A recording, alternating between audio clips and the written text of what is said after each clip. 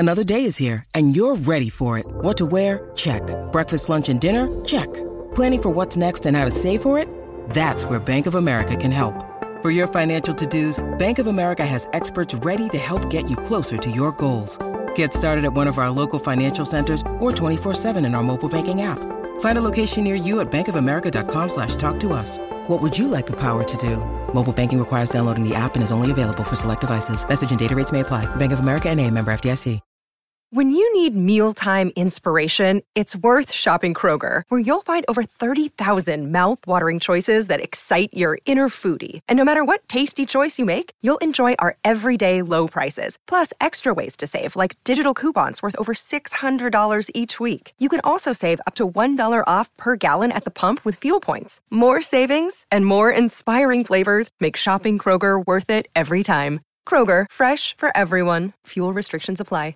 Hey, Big Mood, Little Mood listeners, I want to remind you of all the cool things that can happen when you sign up for a Slate Plus membership. You'll stop hearing ads on all Slate podcasts, unless you like hearing me talk about car insurance. You'll be supporting Big Mood, Little Mood and all of Slate's shows. Slate Plus helps keep our shows going, and you also get to hear bonus episodes of this show, as well as your favorite Slate shows like Slow Burn, Amicus, and Political Gabfest. You'll have unlimited access to every article and advice column on Slate's website, never hitting the paywall. Support our show and Slate's journalism and sign up for Slate Plus at slate.com/mood plus. That's slate.com/mood plus.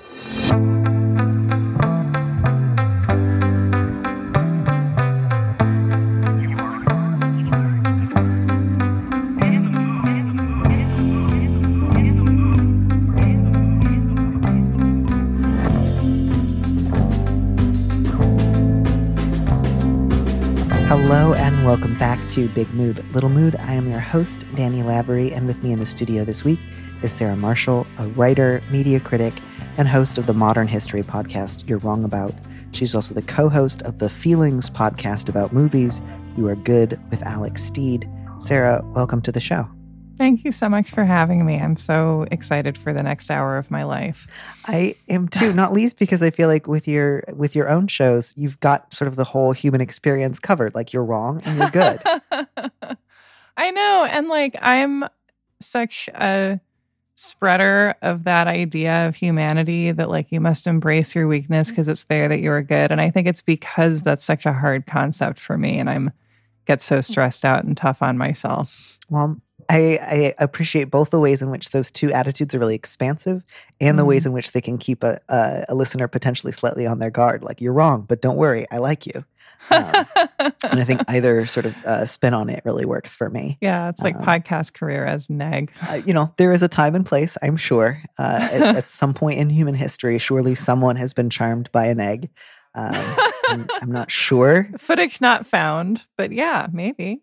I never want to rule it out. I mean, I'm sure there have been occasions where, if not charmed, I was at least piqued. Like, it certainly got my attention. Yeah. Do you have a sense, having already looked at some of these questions, whether you think you're going to be leaning into the you're wrong aspect today or the you're good aspect today, or does that still remain to be seen? I think I'm going to lean into the you're good aspect because I think these questions are really hard. I feel like I'm going to be like, you know what? Who am I to say? Yeah.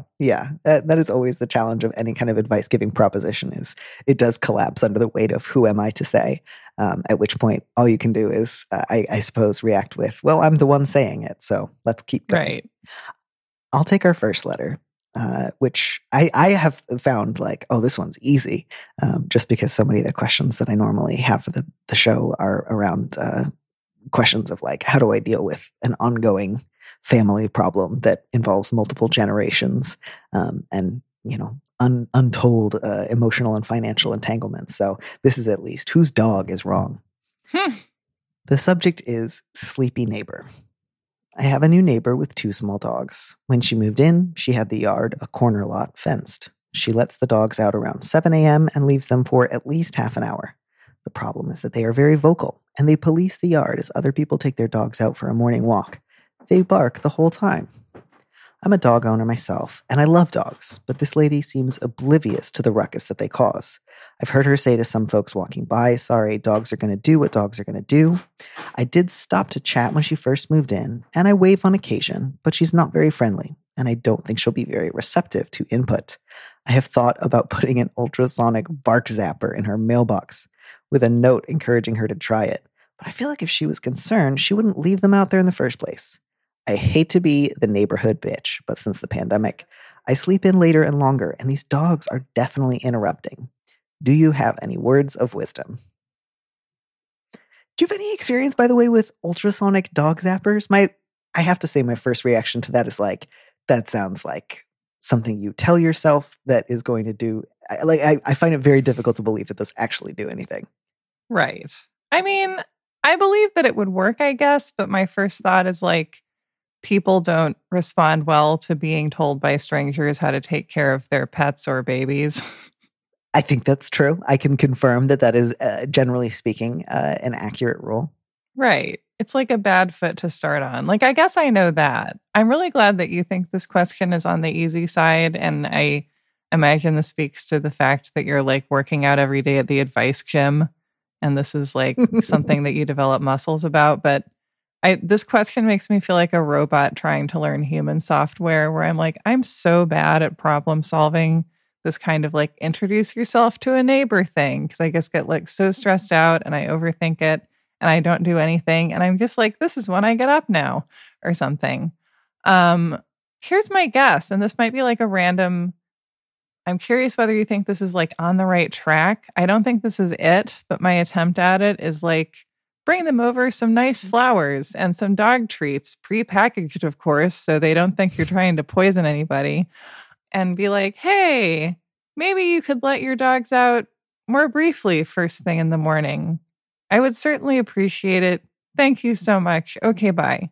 Yeah, I certainly felt in the line about the prepackaged so they know you're not trying to poison them. What you had said, which was that you feel a little bit like a robot, just that sort of like, I don't know, man, this doesn't sound real, but I guess you could say this. Yeah, I mean, I do think I have like an ultimately slightly fatalistic approach to this one, which is just, yep, my guess is you will maybe be able to make some progress with your neighbor by being friendly and upbeat. I'd be surprised if that resulted in like a perfect solution to your problem. And unless you really felt like taking your neighbor to like small claims court, or like getting very familiar with like the noise ordinances in your town and possibly dedicating way more of your time and energy to trying to like bring the city council down on her, my guess is you're just going to have a neighbor with dogs who bark for about a half an hour in the morning. And that's one of those problems that comes with living in a city or a relatively close lot in town, which is just sometimes other people are frustrating. So that's sort of my starting point is like, you might be able to make some progress here, but my guess is for the foreseeable future, you're going to have some dogs barking in your neighborhood for about a half an hour or so, most mornings at 7 a.m. And that sucks. This is actually good advice technique, though, because it's like, well, let's think about like, what percentage of this do you have any control over, or can you aspire to have control over? Yeah. What's the amount that you can control, and what are the stakes? Like, nobody here is like leaving their dogs outside chained up in the yard for days at a time without food and water. This isn't a question of animal abuse. It can still bring up really strong feelings, and people who feel very strongly about whether or not, dogs barking in a yard for half an hour are happy and having a great time and just being boisterous, or if they're like agitated and could be, being treated better. But I feel comfortable saying this does not rise to the level of like obvious neglect or abuse such that the animals' lives are in danger. So that kind of limits your ability to bring in outside intervention. And it's also not like it is all day, every day, such that I'm tempted to just steal the dogs. And I have occasionally signed off on advising people to steal a dog. It's rare that I do, but it doesn't rise to that level either. So again, like my fundamental approach here is, I think, going over and talking is probably the best way. You don't have to do like flowers. That might feel like a little bit much, but I think the idea of like a little thing of dog biscuits is lovely, and just putting in that request, like if it's possible to do 10 or 15 minutes, I would really appreciate it. Please consider it. That's polite and reasonable. She's been a little bit indifferent or oblivious, but it's not like she has, screamed at people for saying anything to her. So if the worst that happens is she says, hey, dogs are going to do what dogs are going to do, that is survivable. You can say like, well, I hope you change your mind. Bye. And it occurs to me that your neighbor could then also say, well, I leave for, this is a hypothetical, but they could say, based on the information we have, I leave for work and I have a long commute and this is their time to play in the yard while I'm home. And then they have to be crated or something. And so this is kind of their time to be active, at which point as a neighbor, you would have to be like, oh, okay. Yeah. Maybe that would be a potential outcome. Maybe not. I think it's hard to say. My guess is that you will at best get a little something from her and she will be a little bit more mindful in the morning. Worst case scenario is she just says like, no, and you wasted 10 minutes of your time bringing her some dog biscuits and you're no worse off than you were before.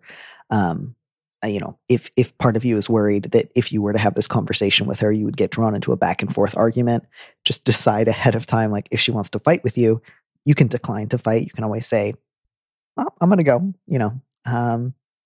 but yeah, there's really no way to like go over her head. Like I promise you, especially if she's already a little bristly, like leaving an anonymous zapper in her mailbox is going to make her feel defensive and put upon. And she's probably going to want to like move in the direction of perversity and like encourage her dogs to bark more. So I would not encourage that particular route of action, on top of which I'm skeptical that like little zappers actually convince dogs not to bark or that that's like a good thing to do. Mm-hmm. And then, yeah, you might have to just occasionally take more naps or try to fall back asleep. It's not that I think this is great. I just think that like, what are your other options? Call the city? That's not a reasonable use of your time. And that's frankly not what a city should be doing. I think that's it. I'm just sorry. I hope you find other opportunities to sleep.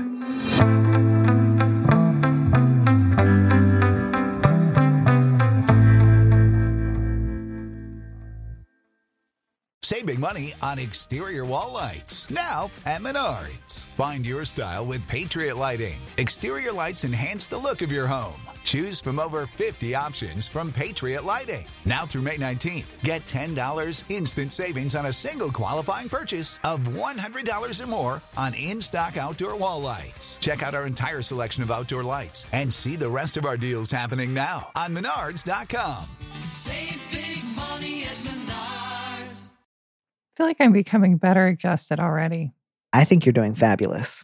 I think you're doing so well, in fact, that I'm going to promote you to letter reader and ask you to take our second letter because I'm done with the first one. I'm like, sorry, that's rough. Subject, unconvincingly non-traditional. I've recently become close with a friend I've known for a year. After hooking up a few months ago, we've been spending as much time together as work and living in different cities allows. I really like her, and as far as I can tell, she likes me too, but we haven't talked about the nature of our relationship, and I'm worried about disappointing her when we do. I'm pretty gun-shy after my last relationship ended badly a few years ago. I live with another friend and her kid. They're my family and my first priority. I tried to make this clear to my ex, but in hindsight, she didn't realize this meant I wouldn't ever want to move out and be a, quote, real family just with her. This time I've made an effort to keep these two parts of my life separate, but it's not sustainable for me emotionally. And I'm worried about accidentally strong-arming someone into a family they aren't interested in being in again, or making myself vulnerable to someone who might end up disappointed and resentful. I also don't want to scare her off by asking for too much commitment too fast. How can I communicate that these important things about my life aren't going to change, and if she does want to start a relationship with me, she can't expect them to?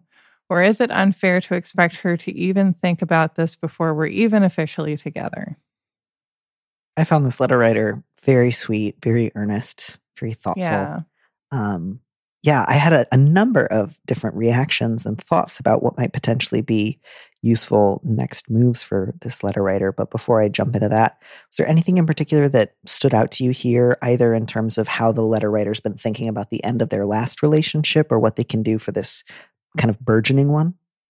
I mean, I feel like what they're communicating is that their last relationship ended badly because the person they were in a relationship with wanted to become top priority or to take precedence over this friend family that they have made, or something like that. I would be interested even in talking about what the nature of that relationship ending was maybe like.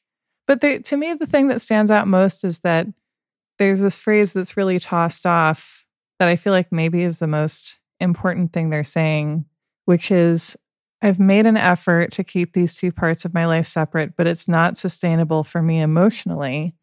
And does that mean that even if they were to have these two big relationships and parts of their life separate, that even that working in that way wouldn't be sustainable?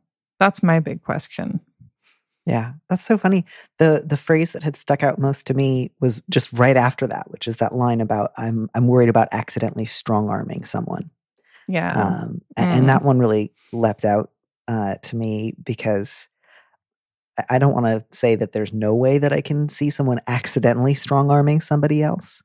But that fear doesn't seem to me to match what happened based on how the letter writer has described it. Like, letter writer, it doesn't sound like your previous relationship fell apart because you subconsciously or in a plausibly deniable fashion tried to force your partner at the time into doing something that she didn't want to do. It had more to do with you did your best to be clear about where your priorities were, and you had a partner who maybe took a little time to sort of realize that that wouldn't work for her, if we want to put it charitably, and maybe if we don't want to put it charitably, was hoping that she could talk you out of it. So again, like, it just doesn't look to me like you were accidentally strong-arming your ex so much as she was hoping you didn't really mean it. Yeah. And I think that this is such a hard area because you can be a very conscientious person and yet you can spend a long time worrying about things that go beyond conscientiousness and into taking responsibility for parts of a relationship that you're not responsible for. Yeah. And again, I don't want to, assume too many things about your ex letter writer. And it's certainly possible that she started that relationship with you thinking she was okay with that. And then as time went on and she began to feel more seriously about you, realized something else. So I don't want to, be too hard on her either in this situation. But it is not unheard of for someone to get into a relationship with somebody else and kind of hope at the back of their mind that something they've told you about themselves isn't really going to be true, or that you'll be able to sort of like talk them out of it. Or, sometimes that comes up for people around the idea of having children together. Sometimes that comes up around marriage. It can come up around other things. But the problem in that potentially was either that your ex-girlfriend wasn't being as honest with herself as she could have been in order to kind of realize sooner, actually, as much as I want this relationship to work out, that is going to be a deal breaker for me. So it's better to be honest with myself now rather than sort of pretend, oh, well, we'll worry about that later and maybe things will be different then.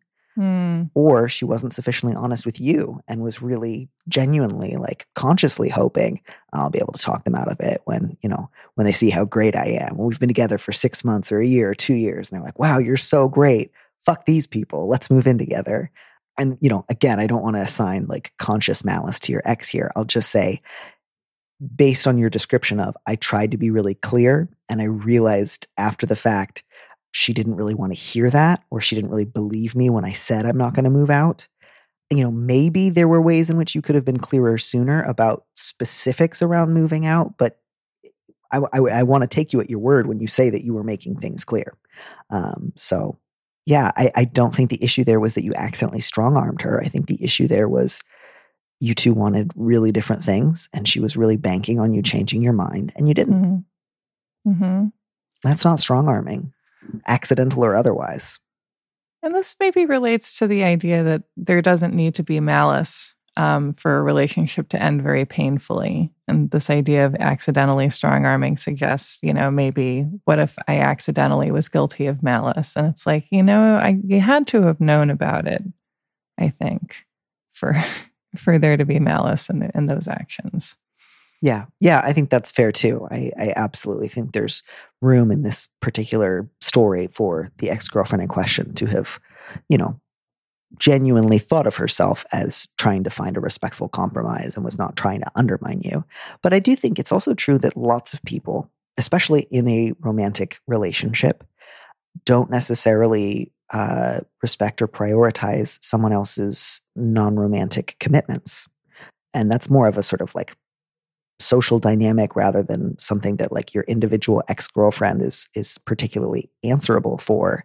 But I think one of the things that might serve you really well in the future is thinking, it is one thing to just be like straightforward and frank upfront about my primary partner is my friend who I live with and their kid. And sometimes people are like, oh, that's so sweet. That's so lovely. That makes you an even more desirable romantic partner. And I can't wait until someday, like some of that gets redirected at me. So I guess what I want to say there is not like if somebody tells you, sure, I get it, I respect that, you should assume that they are being dishonest so much as bear in mind that might happen more than once. Hopefully you can screen for that. Hopefully you can look for other people with similar commitments maybe. But I would say be aware that like don't just take one conversation where you seem like you're on the same page as like, that's it, we're golden. Like look for other ways to screen for signs of skepticism. Does that seem reasonable to you? Does that seem overly suspicious? No, I do think that's reasonable because I think that's really about continuing to talk about what you want and what makes you happy because those things really change because we're these changing organisms. And I feel like, and this is speaking certainly to my own anxieties about relationships, something I've been thinking about is the idea of like, you can't ensure that you're not going to get hurt. That's one of maybe the big themes here. And if you enter into a relationship with someone and agree on certain terms going forward, then change can still occur. People can realize things that they didn't know before. Needs can change. And like on some level, you have to be willing to have that outcome. Yeah, I think that the strongest feeling I got from this letter was it will be really good for you to think of having some of these conversations relatively early on in romantic relationships as not just a good thing, but like an inevitability, something you do as a matter of course. Like, I don't know, going to the dermatologist once a year and getting your moles checked. Like, if your fear is, I'm afraid that I'll disappoint potential partners and specifically this potential partner by being honest about my, primary familial commitments, what are your two options there? One is put off that conversation for as long as you can. And the other is have it up front. And if you put it off, the advantage is you don't have to have it right now. The disadvantage is potentially it becomes harder to talk about when you're more emotionally invested in each other. Potentially there's more of a sense of like being aggrieved on the other side of like, I wish you had told me this sooner. You might be making more work for yourself further down the road. So those are some of the downsides. Some of the downsides to having the conversation early are it's a tough conversation. And you might get some people who you really hoped things would work out with saying something like, I'm not interested in that. Thanks for letting me know, but let's break up now because this is, incompatible with what I want from a romantic relationship. And that's hard and painful, but it, if that was going to be the case, then it was merely a matter of time when you broke up over this. So I just think that should lead you in the direction of this is not a conversation that can be permanently postponed or avoided. It has to happen. And in fact, it's like good and useful and necessary information that I can give to a potential partner so that we can figure out if we can make a go of a relationship together. And that is in fact a good thing, even if it doesn't feel immediately easy or intuitive. So, if there were a way that putting this conversation off could keep you from ever disappointing her, I would advise you to do it.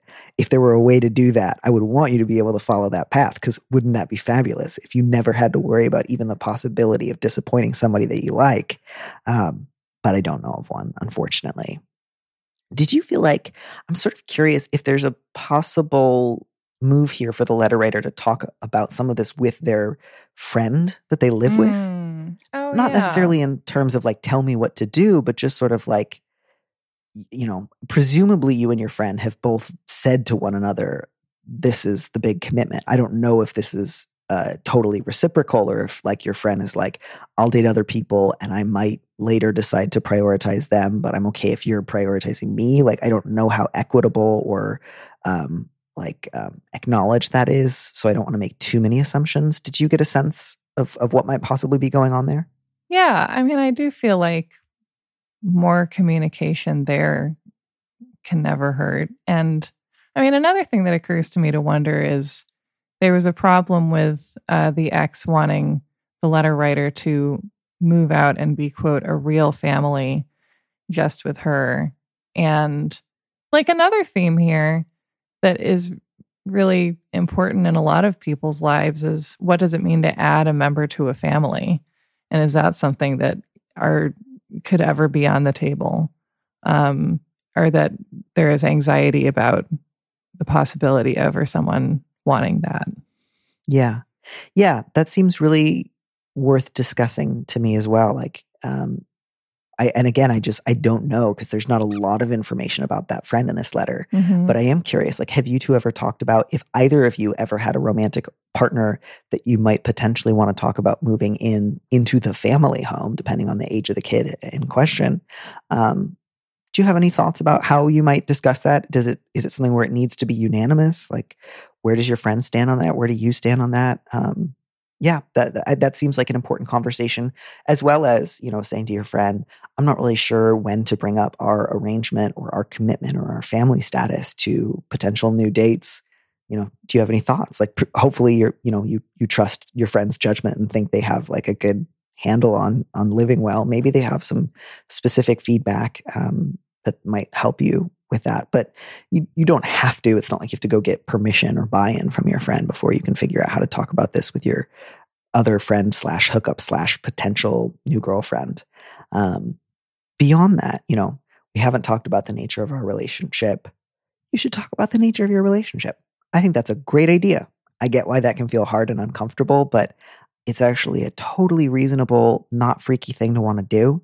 And I think you can even bring it up by saying like, hey, I know we haven't talked a lot about the state of our relationship, and that's been working well for us so far. I feel a little nervous about bringing it up now, partly because I don't want to, potentially rock the boat when things feel like they're going well. And also I don't want to freak you out by making you feel like I'm demanding a sort of like instant, permanent status update that we both agree on immediately. But I'd love to know a little bit more about how things are going for you. I'm really enjoying this. What are you looking for? Yeah, it feels, when the advice is be upfront about your feelings and have an honest conversation about what people are feeling and what people want, it just feels true, the same way that the advice for health is often like, you should hydrate and exercise. And it's like, I know. What about the supplement? Tell me about the supplement I can do instead of all this. Yeah. Yes. And especially if you're coming off the heels of like a bad breakup, I really understand that fear of like, maybe talking about it was the problem. And maybe if we just never talk about it, there'll be no opportunity for someone to feel aggrieved. But, part of what you're also doing at this stage is like learning about what your potential new girlfriend is interested in. Does she also feel like things have been going great? Is she just like, actually things are going so well, I don't want to change anything. I just want to occasionally hook up, spend time together, and leave our lives otherwise like as is for the foreseeable future? That would be useful information. Is she, this is the sort of part of the relationship development, I think, where there's often that kind of like, I don't know, what do you think? Like, I'll tell you what I think when you tell me what you think, but like, I would like to tailor what I think to what I think you think first. And that can be a difficult sort of dance to finish. But yeah, it's been a few months. You've been spending a lot of time together. It's not weird or unreasonable to say, how do you think things are going? And you don't have to then immediately say, by the way, you should know, I'm never moving out of my friend's house. That's my family. And, fuck off if you want more than that from me. You don't have to at all be immediately offering up all that information. But once you've had like a conversation about some of the options that might be available to you, yeah, you should say something along the lines of, you should know that my relationship with my friend is a family commitment. We are in many ways partners. I don't know if you call yourself a co-parent of their child, but that might be relevant. And, I don't know, letter writer, do you ever see yourself having children with another partner as well? Or does that seem like that would be in conflict with your first commitment and so not something you're interested in? Like, these are all useful, interesting questions to ask yourself and to talk about with your potential new girlfriend. I don't know the answer. Yeah. And, if you really like this person and if this is going in a good direction, then more information will be good. It will help you to know this person more. Yeah. And it's not unfair to ask someone, do you want to talk about this relationship that we're already having? Mm-hmm. It's not unfair to say, here are my interests and my goals and my priorities. And it's not unfair to say, know a little bit more about my life. None of that's unfair. None of that's strong arming. If you're bringing some of that to this relationship, my guess would be some of that's coming from some of the misplaced guilt that you felt at the end of your last breakup. But again, you're not unfair by having priorities or commitments. You're not strong arming people by wanting different things than they do. And it doesn't sound like anything you've done or said in your previous relationships has been manipulative or overbearing or overwhelming. It's just been a case of conflicting desires, and that's hard, but not something that you have to take blame for. Mm-hmm. It's fair. It's reasonable. There's no substitution for a conversation here. And good luck. I hope that you are able to have a really clarifying conversation, regardless of whether or not that leads to further intimacy and growth or a breakup. Yeah. The truth will happen and your life will be better for it. On one end of the scale or the other, either it'll be better because you have this great new girlfriend who loves the setup that you've made for yourself, or you will have had a wonderful few months that segued back into a non-romantic, non-sexual friendship because you both realized you wanted incompatible things. And either of those could potentially end up being a good outcome.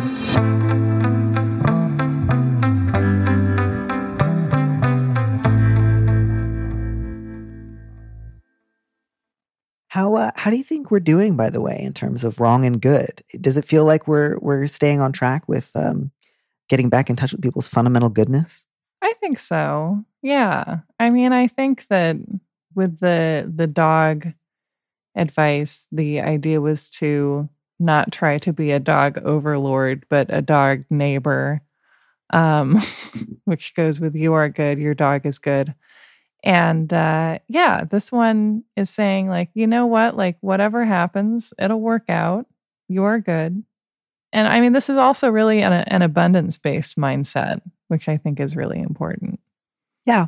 I always like using it'll all work out as sort of filler. And then I sometimes have to stop and ask myself, like, do I mean that? Do I think that's true? Do I think that's possible here? And find that I sometimes just say it as like, well, it'll work out, by which I mean everything might work out quite badly, but it will have worked, and out will have been the direction in which it worked. So technically, it's not a lie. Yeah, that's just something that it is at times easier or more difficult to believe based on where you are in the process. But by the end, it does turn into something that worked out. Yeah. Do you find that, and we don't have to talk specifically just about your latest show, but I am interested in how this affects your work or your perspective. Do you find that you tend to want to stay in the direction of how can things potentially work out for the best? How can things move in the direction of reconciliation or redemption? Do you find that that's sort of like a consistent move for you? I do feel like I'm trying to move in that direction lately because I feel like I've spent a lot of time on You're Wrong about pointing out problems. And at this point, it's like, wow, look at this museum of problems. Problems. Do we have them? Yes. Okay. What's the next thing? And it's just, I mean, thinking about how to do something constructive in our current, whatever the heck. I'm trying to think that through. And one of the ways is just to create some form of validation for people as they're probably walking their dogs. I know that you had changed the name of the show You Are Good. It had previously been more sort of explicitly about dads and fatherhood. And I know that you changed it based on a line from Young Frankenstein. And I don't know if anyone listening is familiar. I know it's a fairly well-known scene, but I just loved the idea, especially because, you know, that's the scene where Frankenstein's monster is like as distressed and upset as can possibly be. And it sort of starts with like, now I know everyone hates you, but do you know why? Because you're fantastic. And then it kind of moves into this like really slightly manic scene of just like, you're perfection, you're better than perfection, and we're going to go do something more important than inventing fire. And so this sort of like beautiful moment of like panicked goodness that is born out of why does everyone hate me? And it was just sort of curious to know, like, you know, what about that scene sort of like presented itself to you as being the right next name? Well, we were trying to think of names that signaled that it was a movie podcast that was maybe about feelings in some way. And the problem is that there's just so many movie podcasts is that all the names are taken, all the puns are taken. And so somebody on Twitter suggested calling it You Are Good because we had done a shirt that said that because Liz Climo made a drawing that we loved of Dr. Frankenstein and the monster as like depicted as dogs. So they're like a poodle and a pit bull. And it was very cute. And it just kind of seemed to sum up part of the theme of the show. And yeah, I think that we try to have that energy of just like, I think that this is a time when we have to maybe kind of embrace that sometimes we're just like frantic, lumbering, confused Peter Boyles with our thumbs on fire. Yeah. Fleeing a dinner party. Yeah. And there's just, you know, I mean, obviously Gene Wilder is someone who can make magic out of almost nothing, but especially in that moment, the idea of like, you know, this very panicked sense of wrongness is evidence that things are going to be great. And I think, you know, almost better than anybody else can he take a moment of just like, he knows it's made up, you know it's made up, the other characters in the scene know that it's made up, but it's also somehow kind of true and compelling. And it's just like, he manages to make motivation destabilizing in a way that I think is really, really beautiful and part of what makes him just like always a joy to watch. Yeah. And he makes it true. And then it becomes a dance movie, which is wonderful, obviously. And it's such a nice parallel to the Mary Shelley novel, which is about being pursued to the end of the world by your terrible creation. And just like, I mean, it kind of has the same moral as The Pants with Nobody Inside Them. Did you ever read that one? I didn't. That was one of the 8,000 Dr. Seuss books. And it's about being chased around by these like haunted pants with nobody inside them. And then finally realizing that the pants are just lonely. That's the moral. Sometimes pants are lonely. Sometimes, indeed, pants are lonely. Well, on that note, thank you so much for taking a little time to advise some strangers with me. Thank you so much. I learned so much about how to advise myself the next time I get freaked out about something in 15 to 20 minutes. Good. Well, I hope it proves helpful, and I hope it takes 20 to 25 minutes.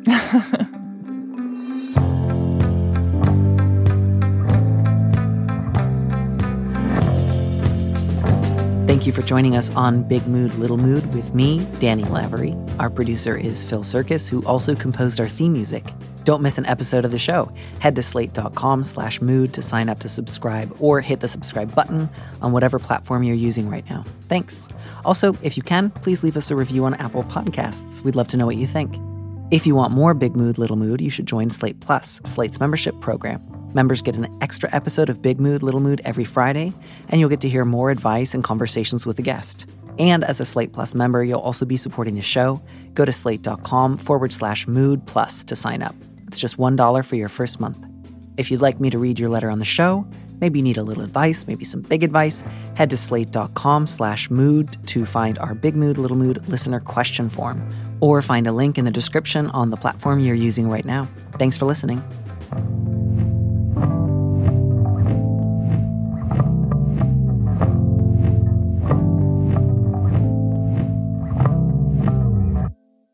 And here's a preview of our Slate Plus episode coming this Friday. I think, how do you break the news? You just say it.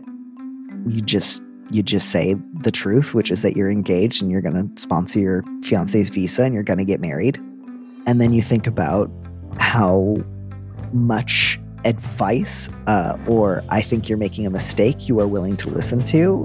And then once that limit has passed, and I would recommend putting it in the minutes rather than hours category, say, if this in any way reminds you of your own marriage, I ask that you guys share that with someone who isn't me.